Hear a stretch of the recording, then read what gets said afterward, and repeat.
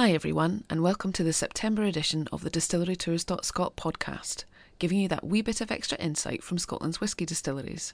My name's Nikki Simpson, and in this episode I spoke to Paul McDonagh, owner of the world-famous Bon Accord bar in Glasgow. Paul says a dram of whisky is like a conversation in your hand. There's so much to know and talk about, from the taste to the way it's been distilled. He also tells us about what makes the Bon Accord truly special, the many whisky clubs that call it home, and his favourite dram, the GlenDronach 18-year-old.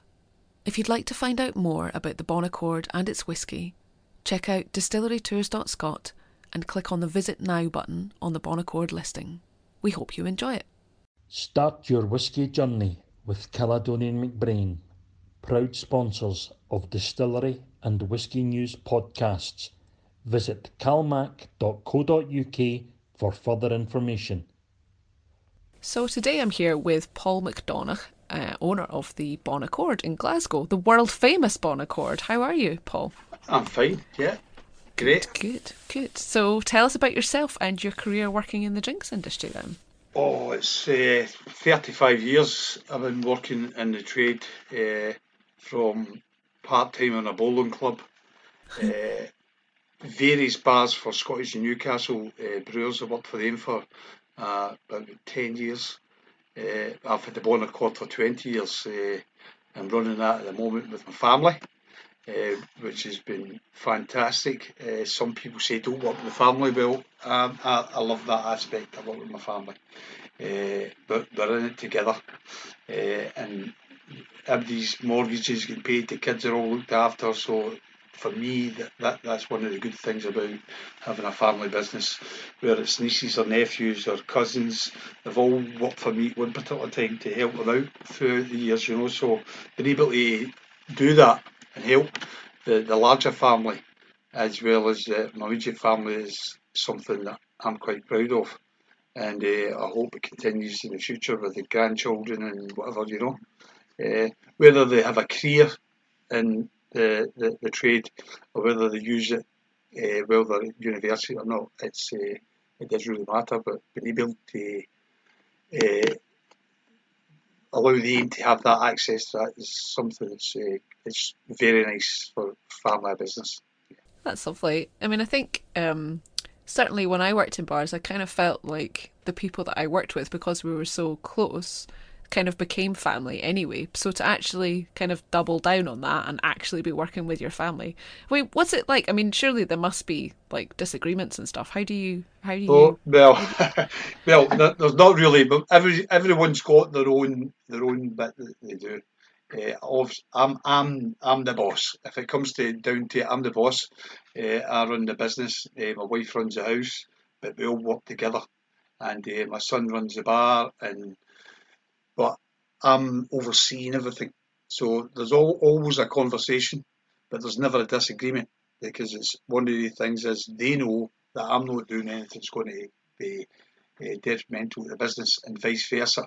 A lot of times it's me saying, look, here's I've tried this before, or whatever, just certain things. But everybody gets their chance to input.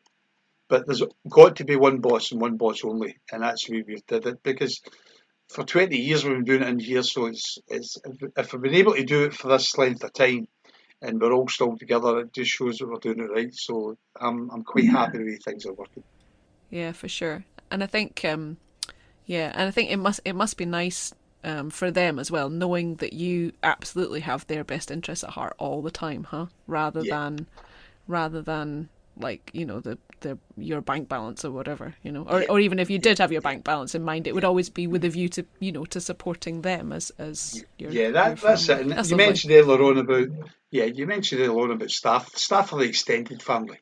I've got people who's worked with me for 23, 20 years, 18 Wow. years. I've had people that's long term work with me, because they've become part of that family. They've been to the family weddings and things like that, and because they've worked with me for so long.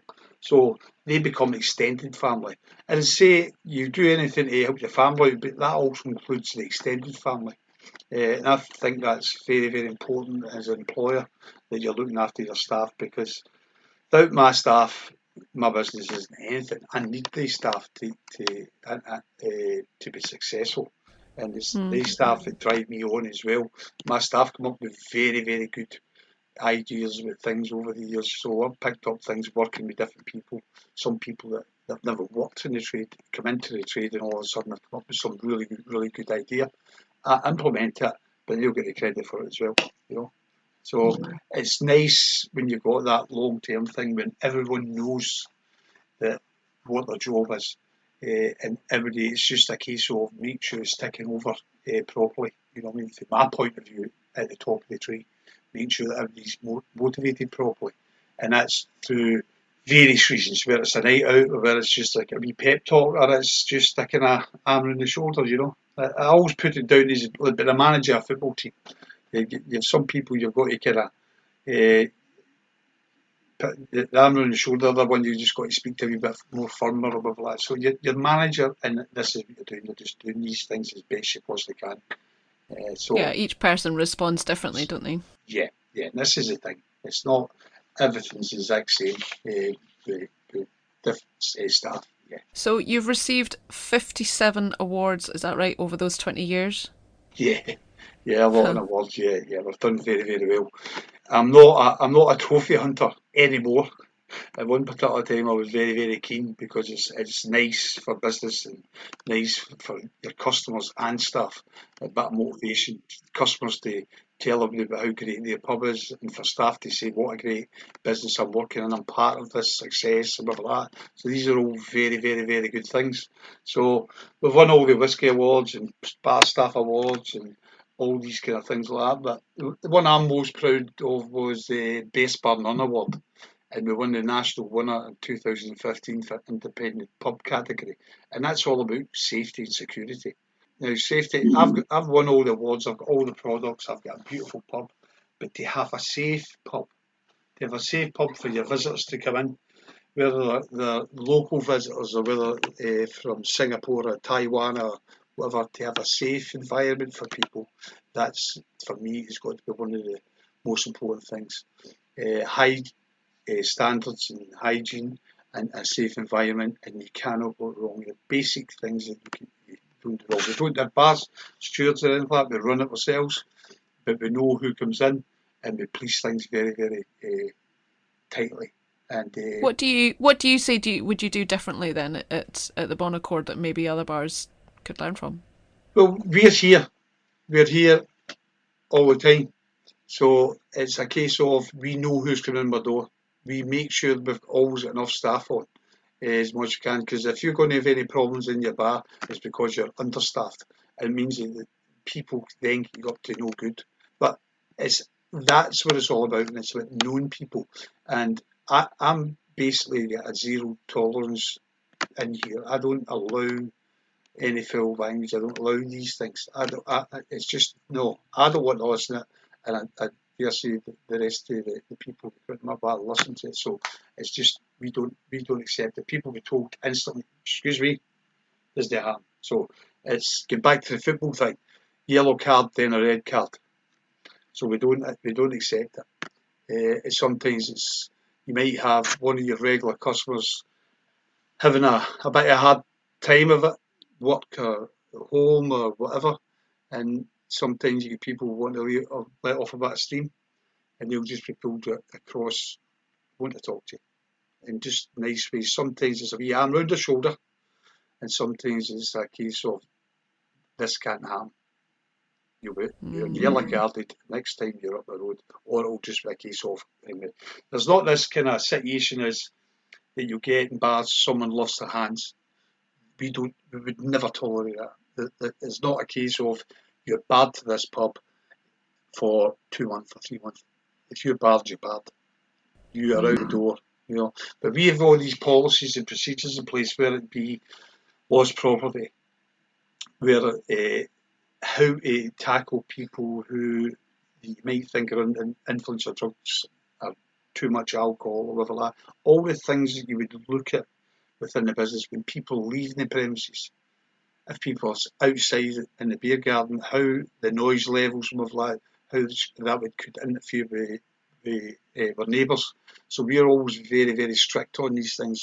Just because you're outside doesn't mean you can raise your voice and raise the language as well. So it's various things that we actually do to make sure that our place is running right, that the police don't have to come and run my business because I can't, and Yep. everybody can enjoy themselves. And I think that's very, very important. I'm envious. I cannot imagine working in a pub where foul language wasn't allowed. That's it would be it definitely wouldn't be the pub that I used to run. But I mean, I wasn't the boss, but I Yeah, mean, well, the it's just thing, it feels so alien. That's just yeah, I mean, well, amazing. Good on yeah, you. but the thing is, everyone can have a personal conversation, and that's nobody's business. But if that personal conversation, other people can hear that personal conversation because the decibels are going up, that's where it becomes Yeah, my business. yeah. So if I hear anything, excuse me, that's we'll deal with that. So Yeah. I think that's the best way to operate. So, tell us about the whiskey then. You've a pretty fantastic range, and you've got some fantastic whiskey clubs as well. How did that grow? What makes them so popular? Well, it grew when I taken over this pub 20 years ago. The Bonner Club was an ale house, and I'm a lover of cask condition ale. Always have been. I like the quality of things and the choice and the range that you could get. So when I taken over the Bonner Club, no whiskey, no malt whiskey. And I've always had the kind of outlook of and a cask ale is a conversation in your hand. You'll talk about where it comes from, what kind of hops and different things like that. So you get a conversation. You'll not have a conversation about a pint of Stella, but you'll have a conversation about a beer. And what are pubs for? Meeting people, talking to people, conversation, and that's what you go to a pub for. So, on the other hand, a malt whisky is another conversation. What distillery is it from? What kind of cask it is? So, you've got two conversations, all the more reason to go to the pub and enjoy it. So, not sitting in a house with a can of Stella and a Bell's whiskey. You're in a pub with a nice cask ale and a nice malt whiskey, and you've got people, like-minded people around about you. And that, for me, is what pubs are all about. So, I started increasing the range of whiskies, and that probably after about a couple of years, I done one or two kind of off nights, whiskey nights. Had different distilleries come along, inviting some people along. But it was about 15 years ago. I thought I'm going to start a club, and that was when my first club started. Was 15 years ago, and it's very, very successful. It was so successful I had to start Club 2.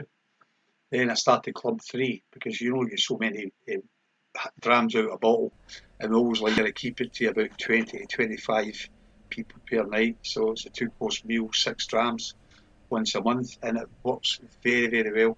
It's the same we've done all the distillery tours and all different type of things that you would expect for a club to be involved in, and the whisky festivals and things, But so when you start a whisky club, then you're always looking, and even more so looking for new brands, new distilleries, older bottlings. So it all goes hand in hand. So for me, it's been quite easy just to kind of keep that going. So at the moment, we've got 3 whisky clubs that the Bonner Club looks after. And there's 2 other whisky clubs that meet in here, which is the Valanche Whisky Club and the Glasgow Whisky Club. So this is the home of the Valanche and the Glasgow Whisky Club. So 5 whisky clubs altogether, and we do quite a bit of whisky tastings for groups for retirements and birthdays, and some stag. So we do that kind of thing, and groups of people who come maybe every 6 months, who are now started off with a kind of basic whisky tasting at £30 a head, are now up at £100 a head. Well, Because what they're doing is they're going through the journey, the whisky journey, and what they're doing is they're wanting that older whisky. They're looking for the 25-year-olds and single cast 18-year-olds and that. So they're looking for something totally different. They're looking for maybe only 3 whiskies rather than 6, but they want to go for that rarity of the whisky. So that's how all these things grow, and it grows. It goes very well. What's your opinion? I was speaking to somebody the other day about how whiskey doesn't necessarily need to be old or rare or anything like that, but that, the whiskey for you might be something that's, a 10-year or just even a kind of more recent one, straight off the shelf kind of thing. What do you think about that? Do you think that it's important, or do you think that it's just something the whiskey clubs, they're just looking for something a bit different? We're just looking for something a bit different. You find a lot of people who have drank whiskey for a long time, the kind of older ones were age orientated. The younger whiskey buffs, they're looking for just something new, something different. They're wanting, it's more about the conversation of that new distillery.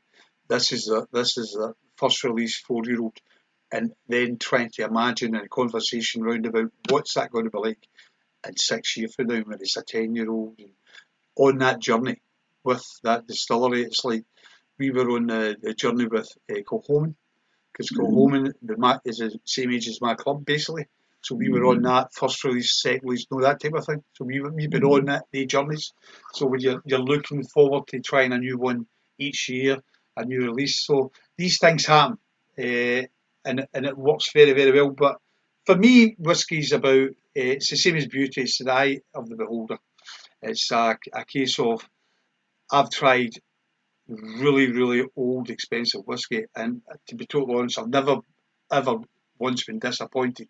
But at the same time as well, I've had really, really good experiences and really enjoyable drams that have came from whiskey at 3 and 4-year-old, 5-year-old, because the conversation round about that.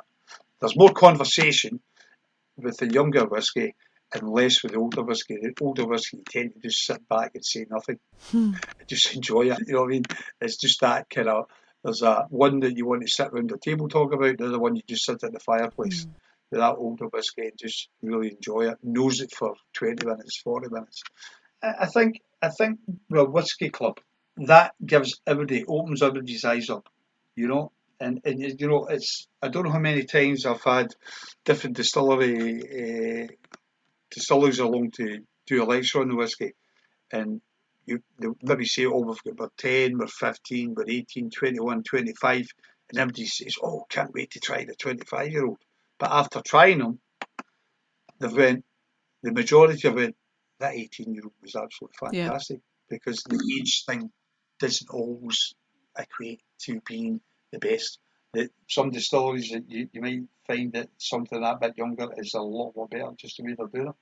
And it suits more people. Not saying it's a better whiskey, it just suits more people on that particular race. So it's a kind of fine line. It's also individual, isn't it? I mean, I think everybody's got something that, each whiskey reminds you of something different, or it's not just necessarily in the taste, it's your own personal taste, but in relation to all the things that you've ever tasted in your life beforehand. Do you know what I mean? Yeah. And it takes you down memory lane as well. It's about the occasion, where you're drinking it, who you're drinking it with. All these things make a big difference. And I've seen it many, many times. People have been influenced by a distillery. One was, I was doing an Indian whiskey one night, and everybody's faces screwed up, and I was quite disappointed because I thought more of an open mind. So basically, the whole club says they didn't like it, and I thought, oh, that's snob. They've been snobbish here. I know for a fact, because I know it was a decent whiskey, and it deserved better comments than it was getting. 3 months later, I poured them all again, the same whiskey, but it says it was a mystery dram. They didn't know they were getting, and every one of them says it was a bother. Right. Now that was me playing a trick on them, and I had a bit of laugh with the guys about this. Did you tell them that afterwards then? I say to them, I says, look guys, I knew that night that you were actually being a whiskey snob. You were, oh, can't be as good as Scotch whiskey, malt whiskey, blah blah blah. I said, but the club's not about that. It's about being a wee bit honest about with yourself. Do you like it or not? Nobody can tell you what you're drinking. If you like it, that's it. It's as simple as that. You shouldn't be swayed by anybody else. But you get these things. You always get these things. You get these things with your whiskey bloggers and your people that's rating whiskey. That's their opinion, and everybody's got an opinion. Yeah, it's funny how it doesn't stretch to food. Do you know what I mean? Like, everybody's got their own taste when it comes to food, and you like one thing or you don't like it, and nobody can tell you different. But with whiskey, it's quite... there's a lot of peer pressure, isn't there? Yeah, but I don't think there should be. And I think that No. the thing is when you're in a whiskey club, right, that it should be more so there's less peer pressure because it's a case of you're learning how to nose, how to taste, and you should be able to know exactly what you like. Now, I use food as an example. Yeah, food, if you put fish in front of me, I'll know it's fish, or I'll pick up the aromas of beef, a pork, a lamb, and whatever like that. So we're all used to that for very, very young. That your mother would put something in front of you and you would skite it away as a 1 year old because you didn't like the smell of it and you weren't going to eat it and going to drink it. Mm. Right. And that's the most natural thing in the world to do. And we all know these things, and it's just a case of retraining my brain to pick out the flavours and smells. And as I've said to people for years, it's learning how to nose and taste. Once you can get that into your brain, then you'll be able to pick out what you like. Now, I drink a lot of whiskies that I wouldn't buy, but it doesn't mean I don't like them. I can understand why you would like that whiskey because that's the kind of thing that you like. That's your palate likes. So I've got a lot of whiskies on my bar that I don't like. Very, very big sellers. A lot of people love them, but not for me. But I understand why people like them. I understand why they like that thing. So you've got to try to get into why somebody would take that. It's like the amount of whiskey I get offered. Paul, you want to buy this, buy this, buy that? Well, I'm nosing and tasting it. And I might not like it, but I'm saying to myself, I know who will like that. That group of people will love that. So when that group of people come into my bar and say, I've got a new one, you would love this one. You know what I mean? And what you're trying to do, I'm doing it with beer, I'm doing it with whiskey, and you're doing it with food as well. And how lovely to be able to like learn not only your own palate, but the palates of your customers as well. I think that's important that we do that because I've got people walking in here today, quite a few. Try number 6 cask that's on today. You love that because you understand, but you start to pick up people's. When you worked in a bar, you would know that the guy walking in the door, he drank Stella, he drank Tennent's, he drank whatever. Well, it's the same thing here. You're looking at it's not the name of the brand, it's the actual flavour of the beer. So it's understanding that, and that's why when you work in a pub like the Bon Accord, you need so much knowledge because you start to pick that up. You know what I mean? Mm. I ask people when they say about whiskey, what do you normally drink? Oh, I drink bourbon. And what do you drink bourbon with? Coke. Okay, right. So you want something sweet. Mm. Pretty simple. You break it right down. So that's what I try to do. I try to match up what people are experiences in alcohol drinking. If they weren't a whiskey drinker, try to bring it together to try and get them something I think they might like. That's interesting. I'm now rethinking every time a barman has asked me what I normally drink. Because I've always kind of thought that it was them just kind of, No, no, looking no. to That's sell me the thing that I that. normally drink. But no, they were trying to No, find no. something that I would like. Try to find something you like. This is for me is that is a proper bar person that will do that. Mm. That's somebody that knows who's got the confidence to actually ask you and try and match it up. Mm. Thank you. That's been quite enlightening. Thing. You're also a director for the Glasgow Whisky Festival. That must be Yeah. fun. How did you Oh, get it's involved good. in that? Well, I've basically been involved from the very start as a Glasgow publican because there's a festival in Glasgow and that's going to benefit my business for visitors coming along. So I was involved in just being supporting it, helping them sell tickets and promoting it and whatever. Then one of the directors was retiring, and I was asked if I'd like to join, and I must say it's been great fun. It's been a bit of hard work, but you know what? It's such a nice thing to see it grow over the last 4 years, 5 years that I've been involved, and it's becoming more international, which we've always wanted. Because you're not just getting somebody coming from Fife or Edinburgh, you get people coming from Poland and Switzerland and Awesome. Lithuania. That's great for the city of Glasgow because that is then it's hotel rooms, restaurants, bars are all getting a turn through that because they're not just coming for one day. So for me, as I'm quite a proud Glaswegian, I think we've got an absolute fantastic city, and the tourism side of it is on the up and up. It has been for the last 20 years. I was running a pub in Edinburgh 22 years ago, and the tourism thing in Edinburgh was fantastic, and Glasgow was a shadow of it. But in the last 20 years, Glasgow is really, really booming. Not too much, but we're getting an awful lot more tourists now. Well, pre-COVID, should I say? But it's, as I say, to have a Glasgow beer festival, to have a Glasgow whisky festival, to have these things within the city is absolutely fantastic, and it just brings more people to my door, and it's good for, as I say, for the whole city, hotels and restaurants, with a lot, taxis, you name it. Everything, everyone will get something off it.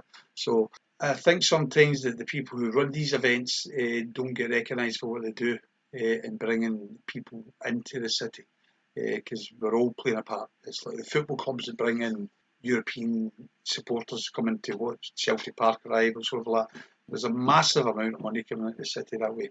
Sometimes it's just not recognised. But there's a lot of people working very, very hard to make Glasgow miles better, should we say. I guess that's true for Scotland in general, huh? I mean, Yeah. just every time that I was talking to somebody the other day who works in Speyside, and who's just talking about how they want to make Speyside this, not only just their own distillery, but they want to make it a mecca for whiskey, so that people can come there for a week and spend a whole week there and get loads from it, in the same way that you're looking to do the same for Glasgow.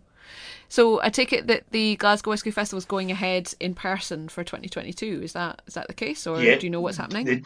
the date is was announced last week. It's February the 19th, Saturday, February the 19th. Tickets will be announced. They'll be going on sale probably beginning of December, and I'm really looking forward to it. It's like Glasgow's got a couple of distilleries now, so it's got the Glasgow Distillery and the Clydeside Distillery. It's got the Whisky Festival, the Beer Festival. So Glasgow's on the whisky, is back on the whisky map. So it's not a case, although Auchentoshan and Glengoyne are just the outskirts of Glasgow, and I've sent thousands of people there over the years. It's nice to see there's more there for more guests and walking distance from where I'm based, so they can actually get there, so to visit, well, in Clydeside anyway. So it's all going the right way, and the more the merrier. And What's the venue for it this year? it's Hampden Park, the home of Scottish football. So the home of Scottish football, and we've got the national drink at the home of Scottish football, so that's nice. So that will be our 5th year at Hampden Park, so we're looking forward to that. It's also my husband's birthday, so that's a bit of an event in my diary as well. Oh, there you go. And what's in store for the Bon Accord then for 2022? It's just much and much the same. We just work away, work very, very hard, and hopefully there'll be more tourism coming along.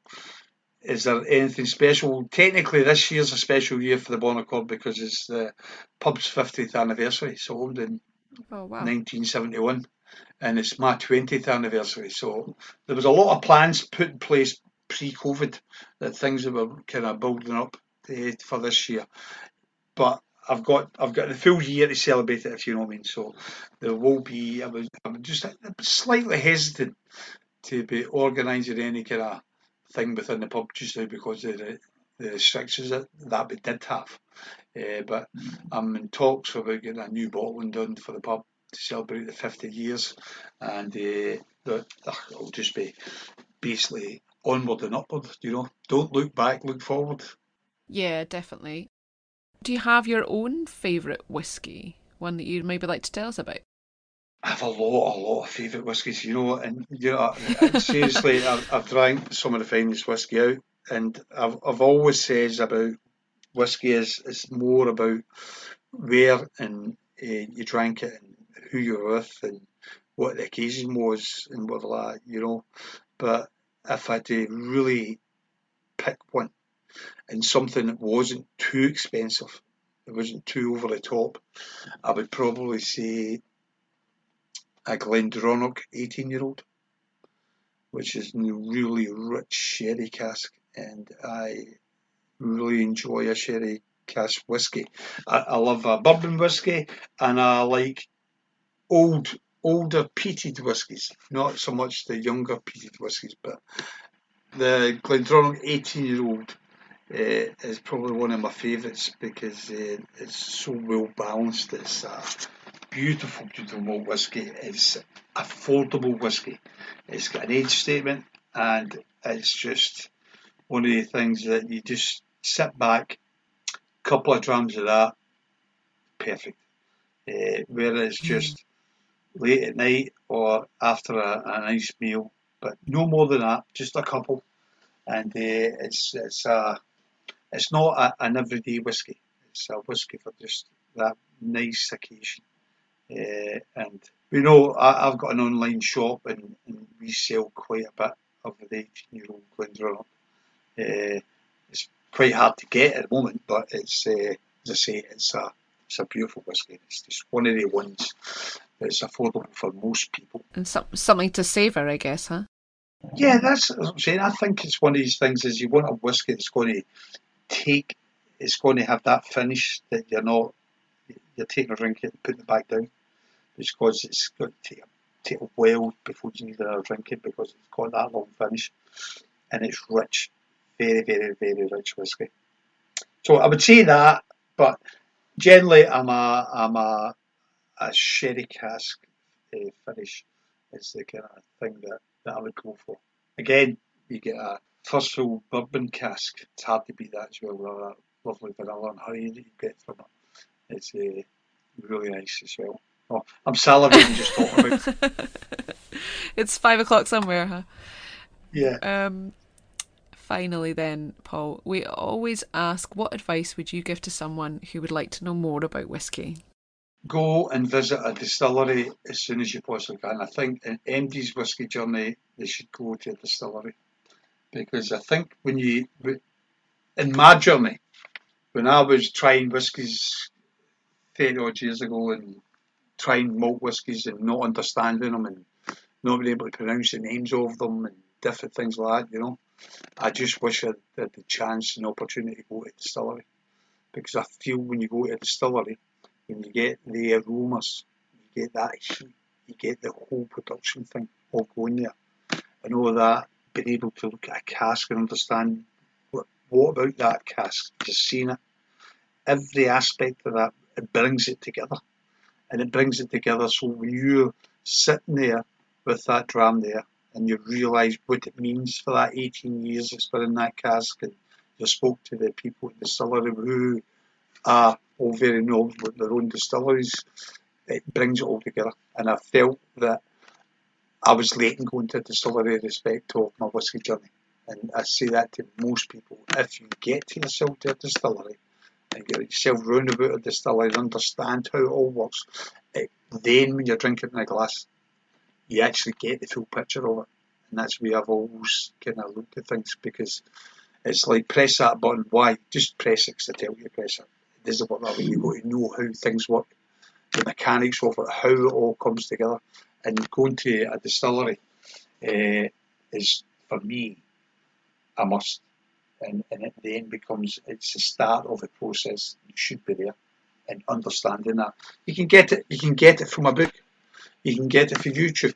You can go and look at all these different things, but it's not until you walk in the doors that you get the aromas. Or you get the aromas from outside, but you get the aromas, the heat, the whole lot of that put together, and it then kind of your imagination, just everything all just works. That's for me was the magical thing about the first time I done a distillery tour, and I just thought, wow, this all makes sense. This whole number 18, 21, 25, this whole thing all get back then when that was a kind of thing that people looked for and made it. I mean, this is absolutely fantastic. You know what I mean? And it's great that the distilleries are get the doors open. So that's a very, very good thing because it wasn't going back years and years ago. You couldn't get any distilleries. It was nearly. I think for me there was like a kind of moment of enlightenment when I was talking to Nick from the GlenDronach distillery. He's the master distiller there. And he was saying to me about how he's the custodian of the stocks and how there are whiskies that he's laying down now that he'll never get to try because they won't be, he'll have passed away by the time they actually come out of their casks. And when I really thought about that, because when you see 18-year-old on a bottle, you don't really think about it, just like what you're just saying there. You don't really think about what's gone into that. You know that there's barley and so on and so on. But you don't you don't think about how that's actually been sitting in a cask for 18 years and all the different things that have gone into it, you know? That's where, when you go to a distillery, you get that thing. Yeah. And the thing is, I've been to so many distilleries, and I've been there as a VIP guest and overnight stays and all the usual kind of things like that. Nice. And you get to actually speak to the distillery workers, not just the tour guide. You get to speak to the distillery workers, the distillery managers, and you get the wee snippets, the wee bits and bobs that go on, right? And you get that finer understanding of what they're all about, and what it means, and all that. And I think it's absolutely fantastic. Yeah, and that production process is so intricate as well. Yeah, yeah. And every distillery is that bit different as well. They've got different stories and different parts of the world. You know, it's great to go out and about. But that's, for me, is number one about the first part of any journey. How's it made? Where did it get made? You know what I mean? Definitely. Paul, thank you. On that note. No problem at all. Yeah, thank you. It was great to chat to you, and look forward to coming and seeing you in the Bon Accord itself.